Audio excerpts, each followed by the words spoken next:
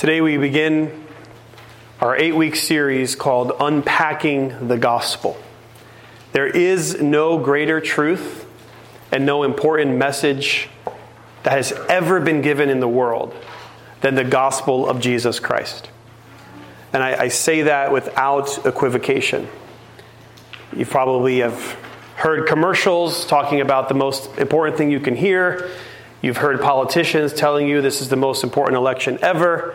I want to tell you this is the most important message in the history of the world. The gospel of Jesus Christ. It is the gospel that saves our souls. It is the gospel that is the heartbeat of our church. It is the gospel that brings us into communion with God. But oftentimes, it is the gospel that we are most quick to forget. And as we move on in our Christian lives, we dive deep into other aspects of theology, which we should. But we should never forget the message of the gospel. And over these next 8 weeks, I want to unpack that. I'll be joined by other brothers who will help teach this course. And we'll go line by line to all the amazing things. Shouldn't even say all, because you can never exhaust it. But many of the amazing treasures that are found within the message of the gospel. By way of introduction, I want to talk about the gospel itself so that we have an overarching understanding of what the gospel is, so that every class over the next 8 weeks, your mind can be brought back to the gospel. So you look at your handout, the gospel defined. The gospel defined. The gospel, the word gospel, comes from a Greek word that is pronounced euangelion. You can see the second letter. It's a U, but it's also a letter that is in English translated as a V.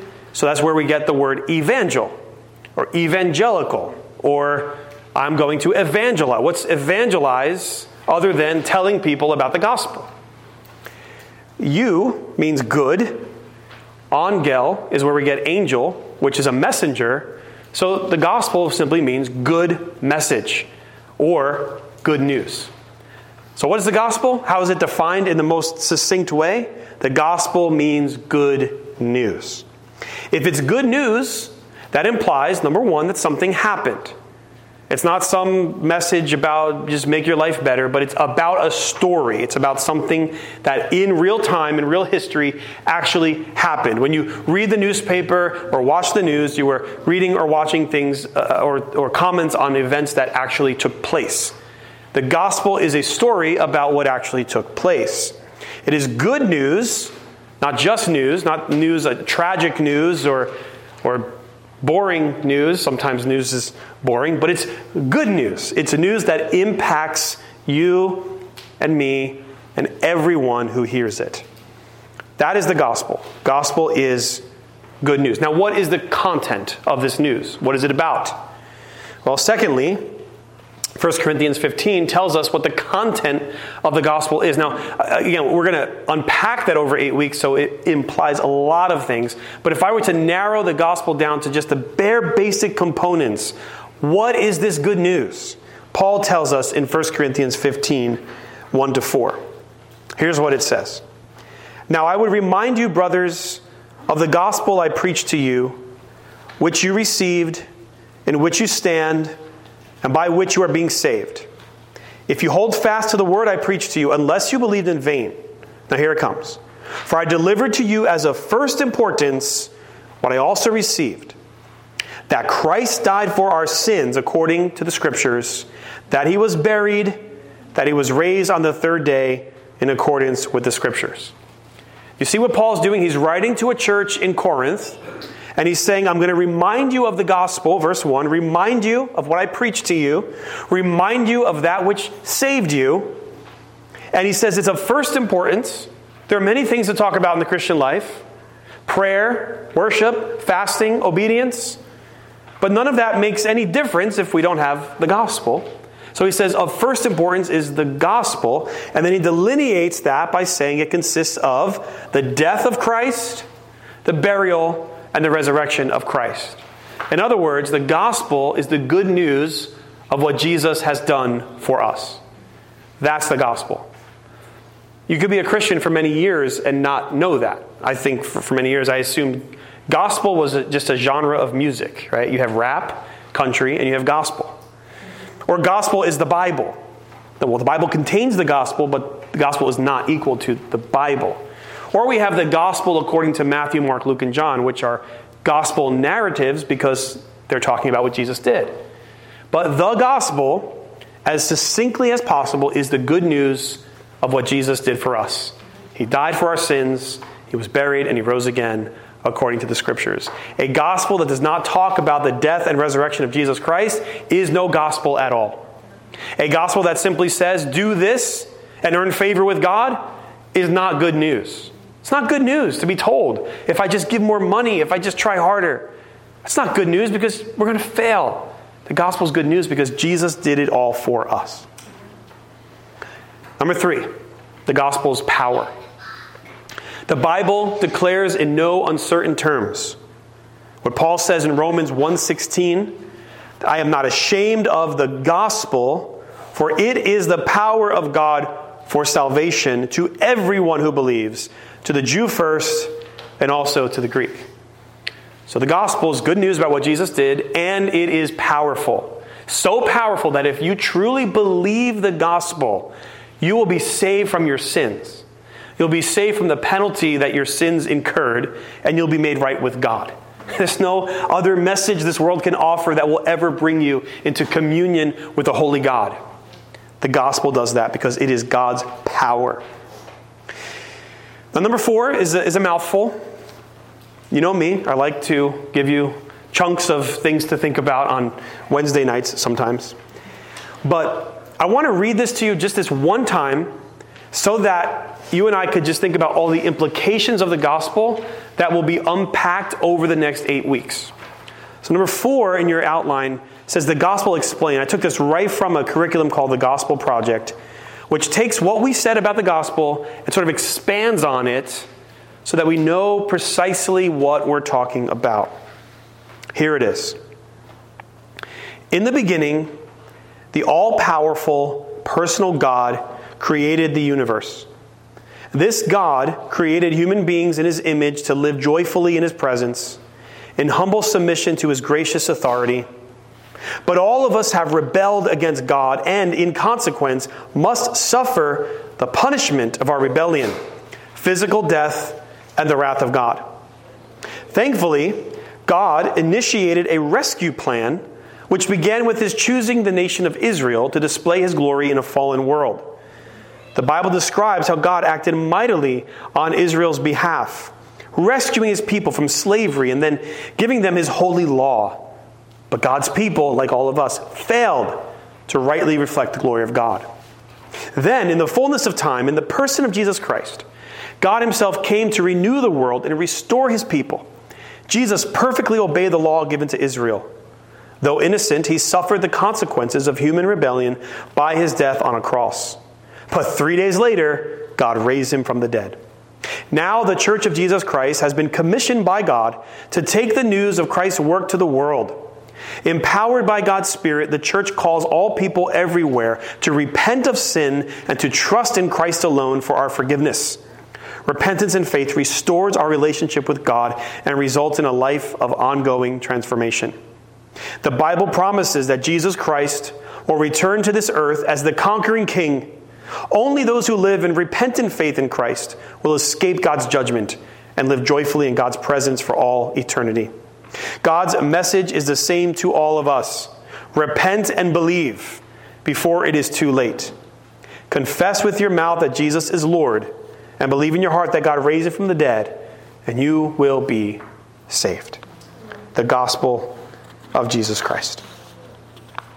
As you can see, when we unpack the gospel, our starting point is God Himself. I just want to share a little bit about just my trajectory over the years, and maybe you can relate to this. When I first got into gospel preaching, evangelism, I rushed often to the good news by telling people that they can know for sure that if they pray a sinner's prayer, they can have eternal life. I'm sure my intentions were good, as were the people who trained me in this. But we got a lot of people to make decisions, but very few disciples. Because really what you're doing is giving a formula. We went door to door, we went on mission trips, we told people, do you know that you could know 100% sure if you died today you go to heaven? You want to know? Great. Pray this prayer. And they pray the sinner's prayer, and lo and behold, they're saved. Starting with the good news. Years later, I stumbled across the ministry of Ray Comfort. I think many of us have benefited from Way of the Master. Also became reformed in my thinking, so it kind of made sense that really the bad news helps the good news to make more sense. The bad news being that we're lawbreakers and we need a Savior. The good news becomes more good when I understand just how bad I am and what I deserve. And so my gospel presentation was bad news, good news, rather than just good news. Well, I'm here to tell you that in the last year I've changed that too. That might be scandalous. But somebody, a missionary, recently sat down to lunch with me and convinced me that the best way to do this, the most biblical way, is not rush to the good news, or even bad news, good news, but really good news, bad news, good news. Why am I splitting hairs? Because that's the way the Bible in its whole story presents itself to us.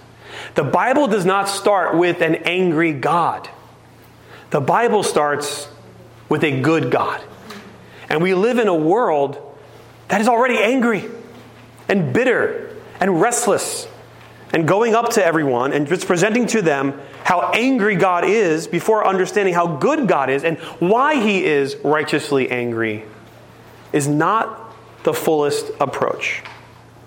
And that's why I'm starting tonight with the goodness of God. Look again at the Gospel Explained, number 4, right? Notice how the first paragraph and the last paragraph sort of come together. The first paragraph says, in the beginning, the all-powerful personal God created the universe. This God created human beings in His image to live joyfully in His presence. Is that not how the Bible presents God to us from the very opening pages of Scripture? He's a good God. He's a powerful God. He created all things, and all things were very good. And He created man to be not only in His image, but to have fellowship with Him. So much so that the Westminster Catechism begins with, what is the chief end of man? And what is it? To glorify God and what? Enjoy Him forever.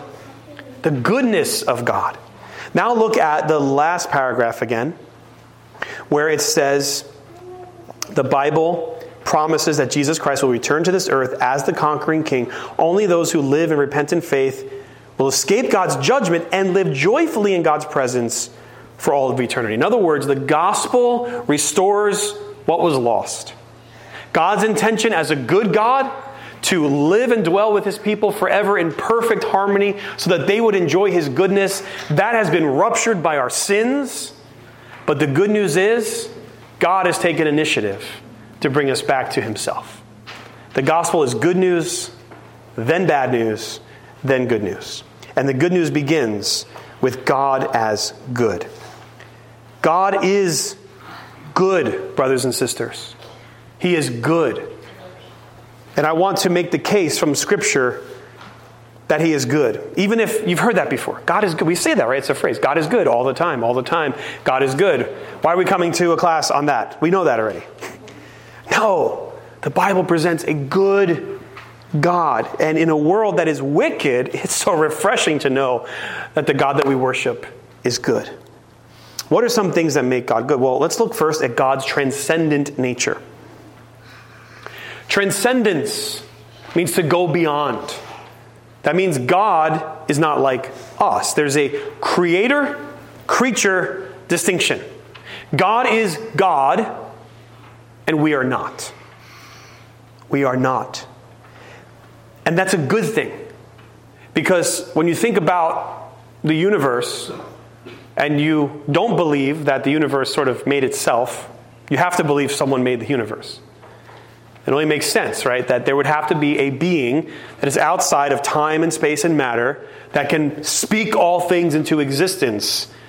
Thank God He's transcendent because He's above His creation, which means He's not limited by His creation. We are limited. God is transcendent. Theologians often talk about God's communicable attributes, that those are things about God that we can relate to, and His incommunicable attributes, things that we necessarily cannot relate to. For example, God is creator.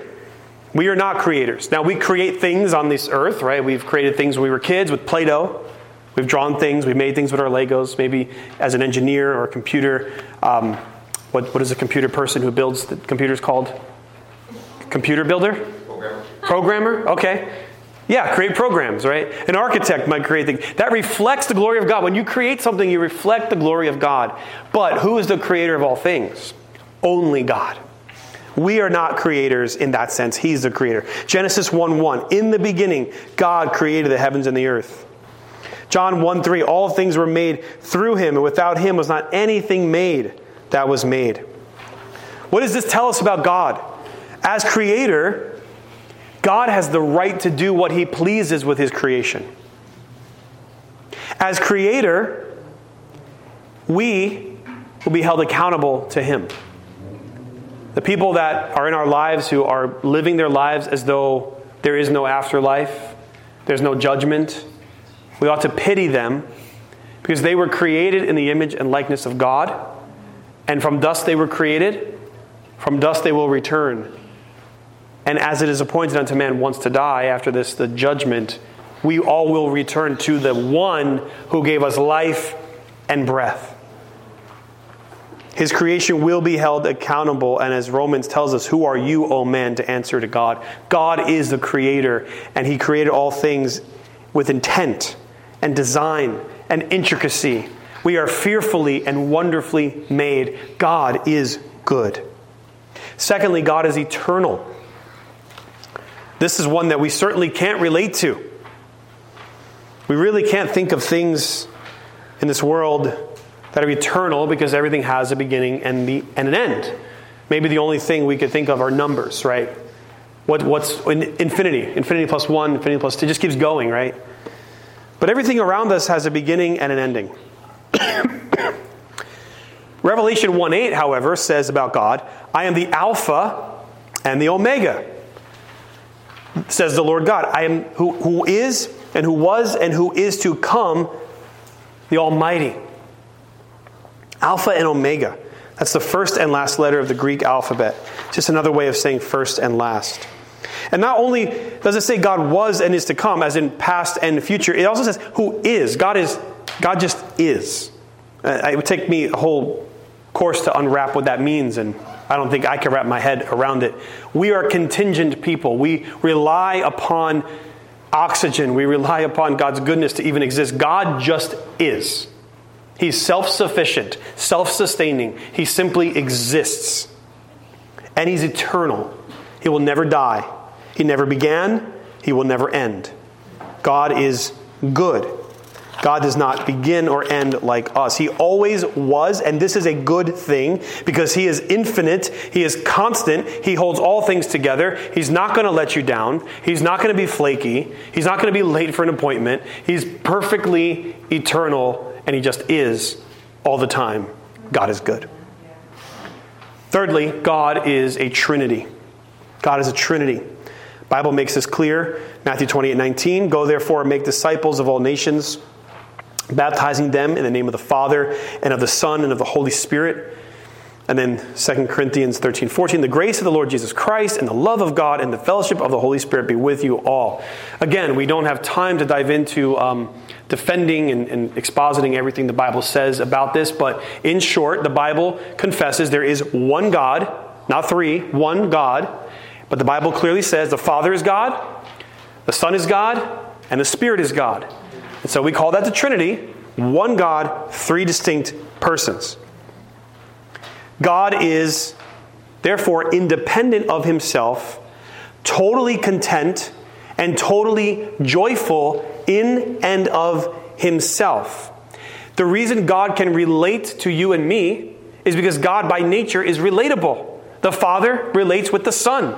Matter of fact, some theologians have said that it is the love between the Father and the Son that emanates through the Holy Spirit. I just can't wrap my head around that. But the Holy Spirit being the production of the love between the Father and the Son. Infinite production. God is incomprehensible, Can you explain the Trinity? Can I take out a whiteboard and with a Sharpie marker say, okay, here's how you could fully explain everything about the Trinity? Absolutely not. That's why it boggles our minds. And of course, there are people who will say, because you can't fully explain it, therefore it's not true. That's nonsense. We can't put God in a box. The Bible says in Romans 11 how inscrutable, incomprehensible are your ways. And what does that lead us to do? To despair? No. It leads us to worship. That's why the angels are around the throne of God in Isaiah 6 crying out, holy, holy, holy is the Lord God Almighty. God cannot be contained and He cannot be fully explained. His ways, the Bible says, are past finding out. That's why God must relate to us in terms we could understand. But we're never going to fully exhaust what it means to be an eternal Trinity. So whom did God love before He created us? Before you came along, as lovable as you are, whom did God love? How could God be love if there was a time where humans didn't exist? Well, the answer is found in the fact that God is a Trinity. God loves Himself. Now that's scandalous, right? Wait a second. We're not supposed to love ourselves. That's pride. That's arrogance. How could God love Himself? Isn't that egomaniacal? Well, it would be, unless you're perfect. Unless you are the expression of love itself. Imagine not only having a cure for cancer, but you yourself being the cure for cancer. I know that's hard to imagine, but just imagine for a moment. Your very presence was the cure for cancer. Wouldn't you want everyone in the world to know you? Because it was for their good that they know you, because you're the one who will cure them by your very existence. God is the perfect expression of all the things we're going to talk about: holiness, love, justice, you name it. He is all of that wrapped up in one being.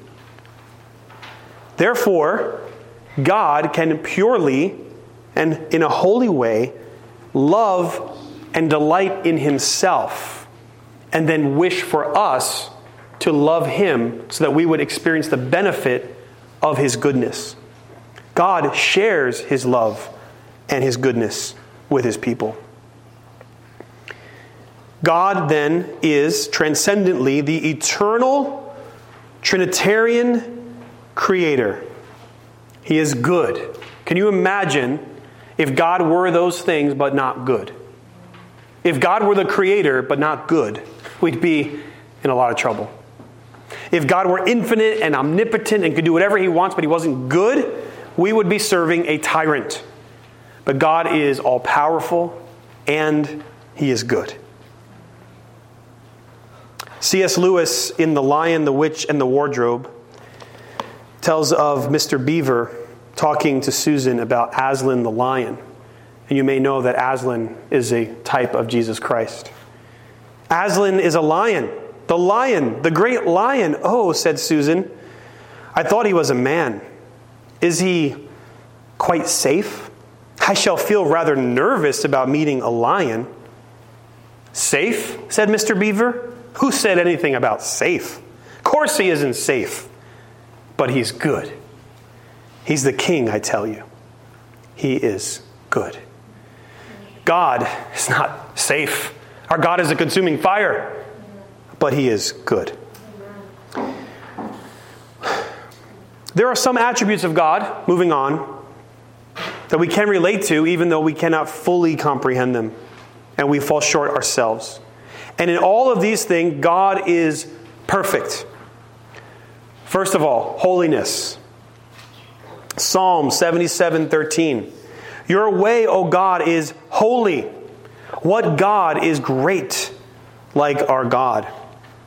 Holiness simply means to be set apart. Sort of like these fine china behind me. They're set apart on a shelf, reserved for a special occasion. I don't think we're going to serve an agape meal on one of those plates. We're not going to pour something out of one of those vases. They're not ours anyway, but I don't think they use them for that. They're set apart. Holiness means to be set apart. You and I, as Christians, ought to be growing in holiness. We've got to be set apart from sin, set apart from Satan, set apart from the world. But you know as well as I that we fail in this matter. We may look back and say, thank God I've grown in this area, but not so much in this area. Or I've grown by leaps and bounds, but then I took a fall. Our holiness will not be perfect and complete until the day that we see Christ face to face. But God's holiness is pure. God is perfectly holy. He's perfectly righteous in all that he does. God will never sin, and God cannot tell a lie. He'll never cheat. He'll never take shortcuts. Because God is holy, he is just. We, as Christians, just as human beings, we cry out for justice. We see injustice in the world. We want to see justice served. God is just. There's no injustice with God. We'll never say that God messed up in one of his trials in heaven. He is perfectly holy, perfectly righteous, perfectly just. Even his anger is holy. We know.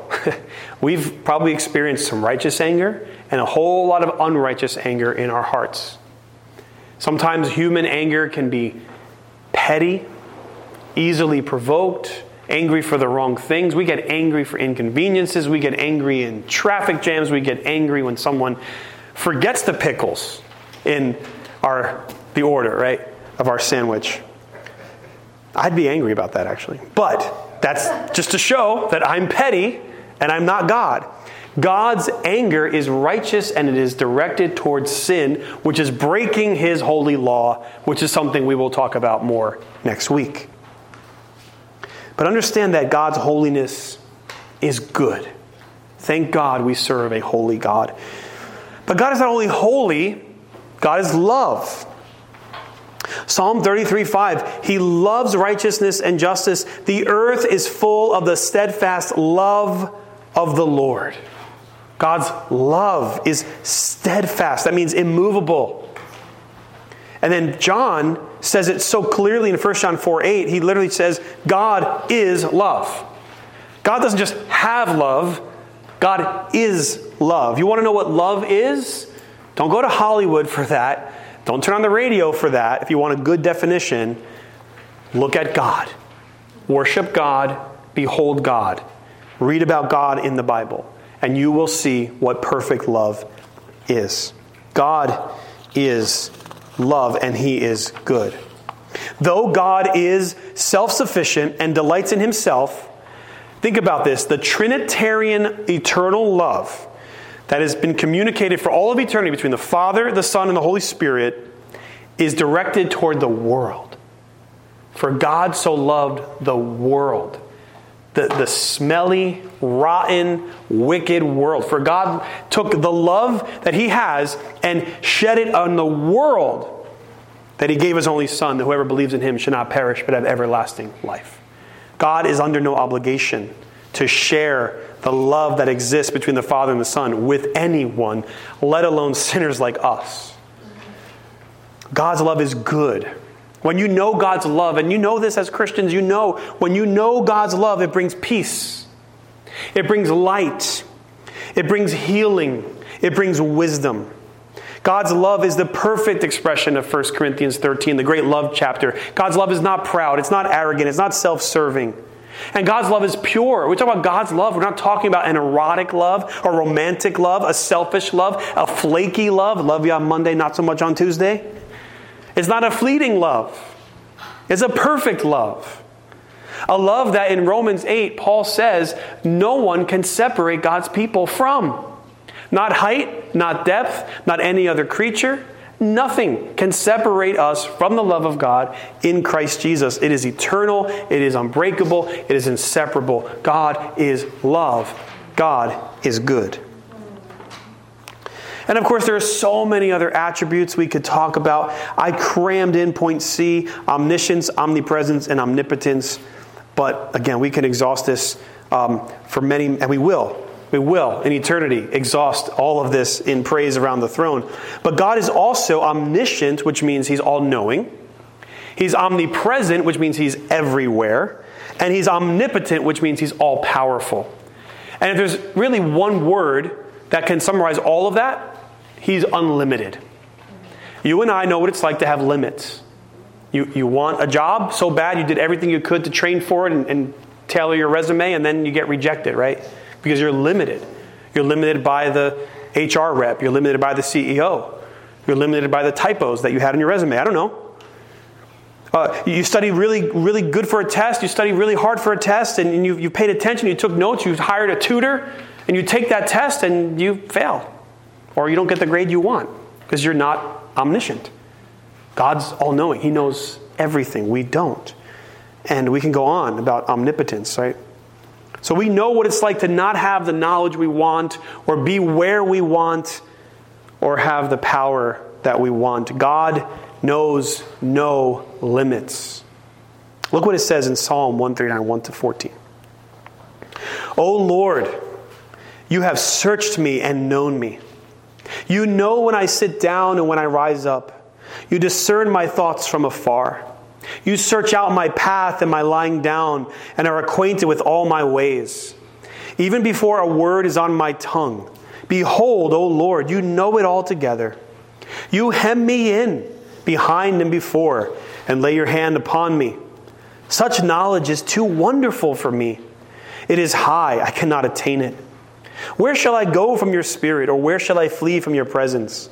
If I ascend to heaven, you are there. If I make my bed in Sheol, you are there.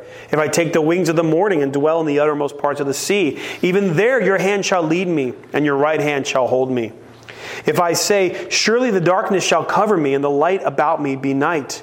Even the darkness is not dark to you. The night is bright as the day, for darkness is as light with you. For you formed my inward parts. You knitted me together in my mother's womb. I praise you, for I am fearfully and wonderfully made. Wonderful are your works. My soul knows it very well. You can find glimpses of all three of those attributes in that chunk of Scripture. His omniscience, all-knowing. His omnipresence, his being everywhere. And his omnipotence, his almighty power.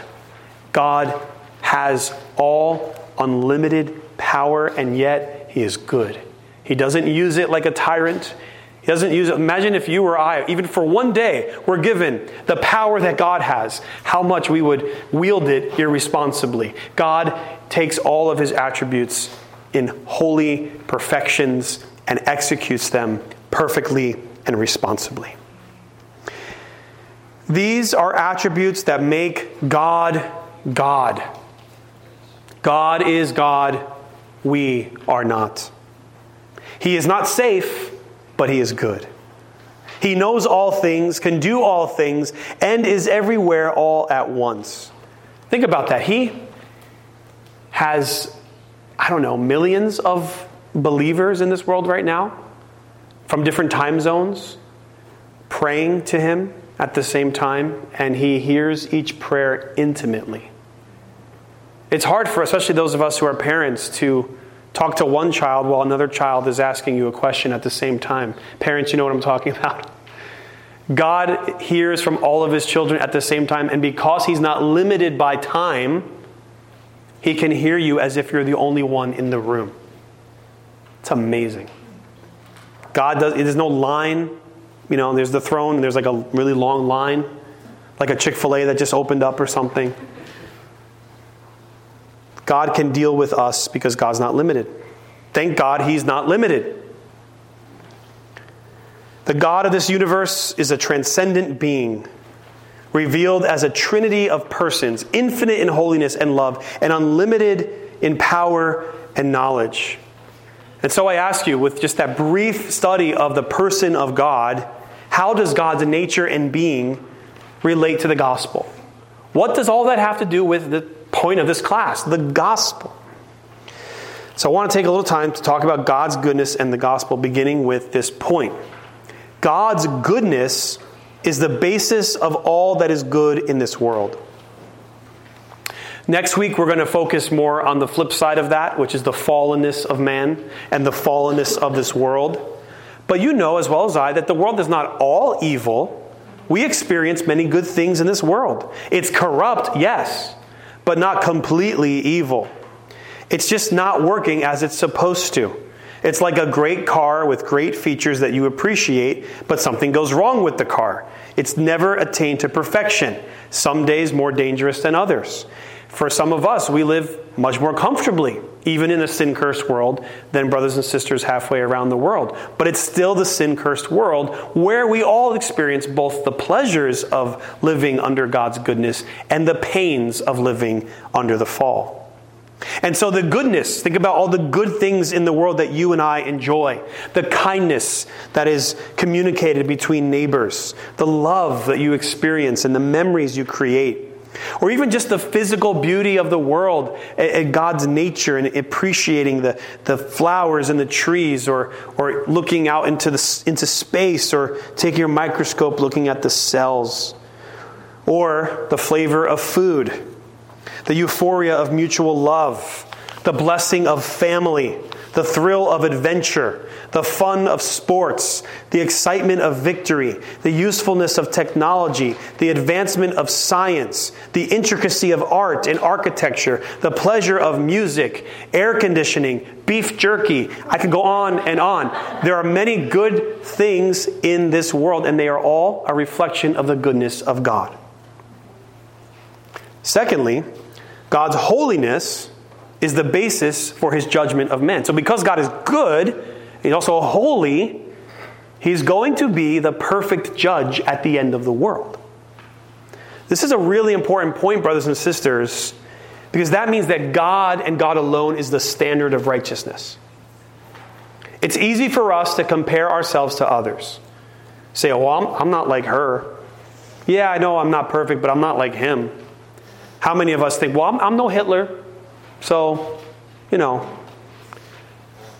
maybe God will let me in. Maybe if my good deeds outweigh my bad deeds. A lot of people think that way.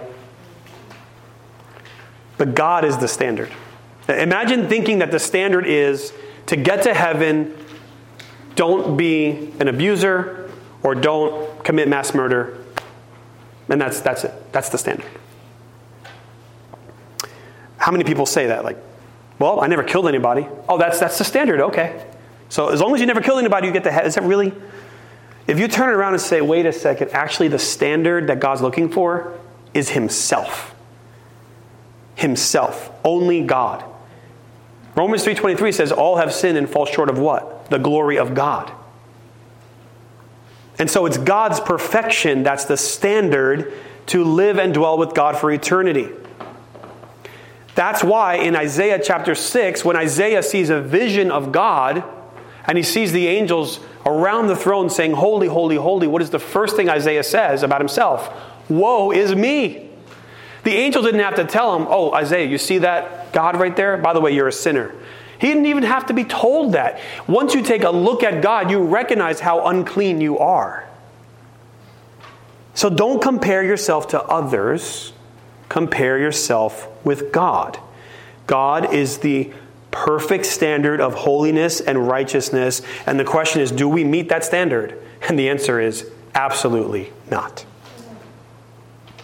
So that means we're in a lot of trouble, doesn't it? That's the bad news. See, good news, bad news, good news. That's bad news to think, oh my goodness, if one bite of one fruit was bad enough to exile Adam and Eve from God's presence, then I am in even more trouble because I have done many more wicked things throughout my life. And that is bad news. And we should understand the weight of judgment will be according to the holiness of God.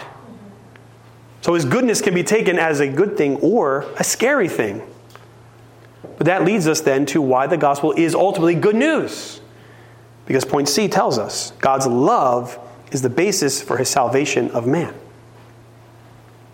What makes the gospel so glorious is that out of this eternal love of this good God, he is pleased to save sinners. God plans to redeem the world. The very world you live in, the Bible says, will be recreated as the new heavens and the new earth, and it will be better than Eden. And in the new heavens and new earth, it will be only good. Not a mix of good and bad. Not a good day on Monday and a bad day on Wednesday. Only goodness. No more sorrow, no more sin, and God wipes away every tear. frontier.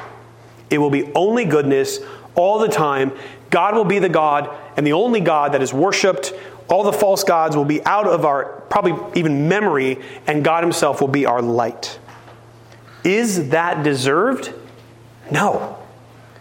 It comes from God's perfect love. His eternal, unbreakable love. The Bible says God showed his love toward us in that while we're still sinners, Christ died for us. For God so loved the world, he gave his only Son. The gospel, the good news, is that our good God is reconciling us back to himself, the source of goodness, even though we wandered from his goodness. We were the ones who wandered, and we could not find our way back.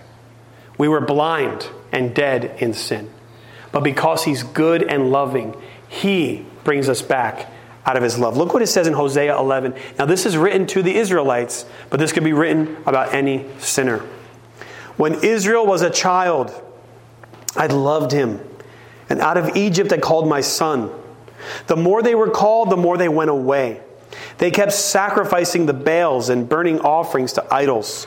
Yet it was I who taught Ephraim to walk. I took them up in their arms, but they did not know that I healed them.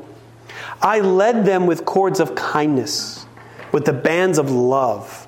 And I became to them as one who eases the yoke on their jaws. And I bent down to them and fed them.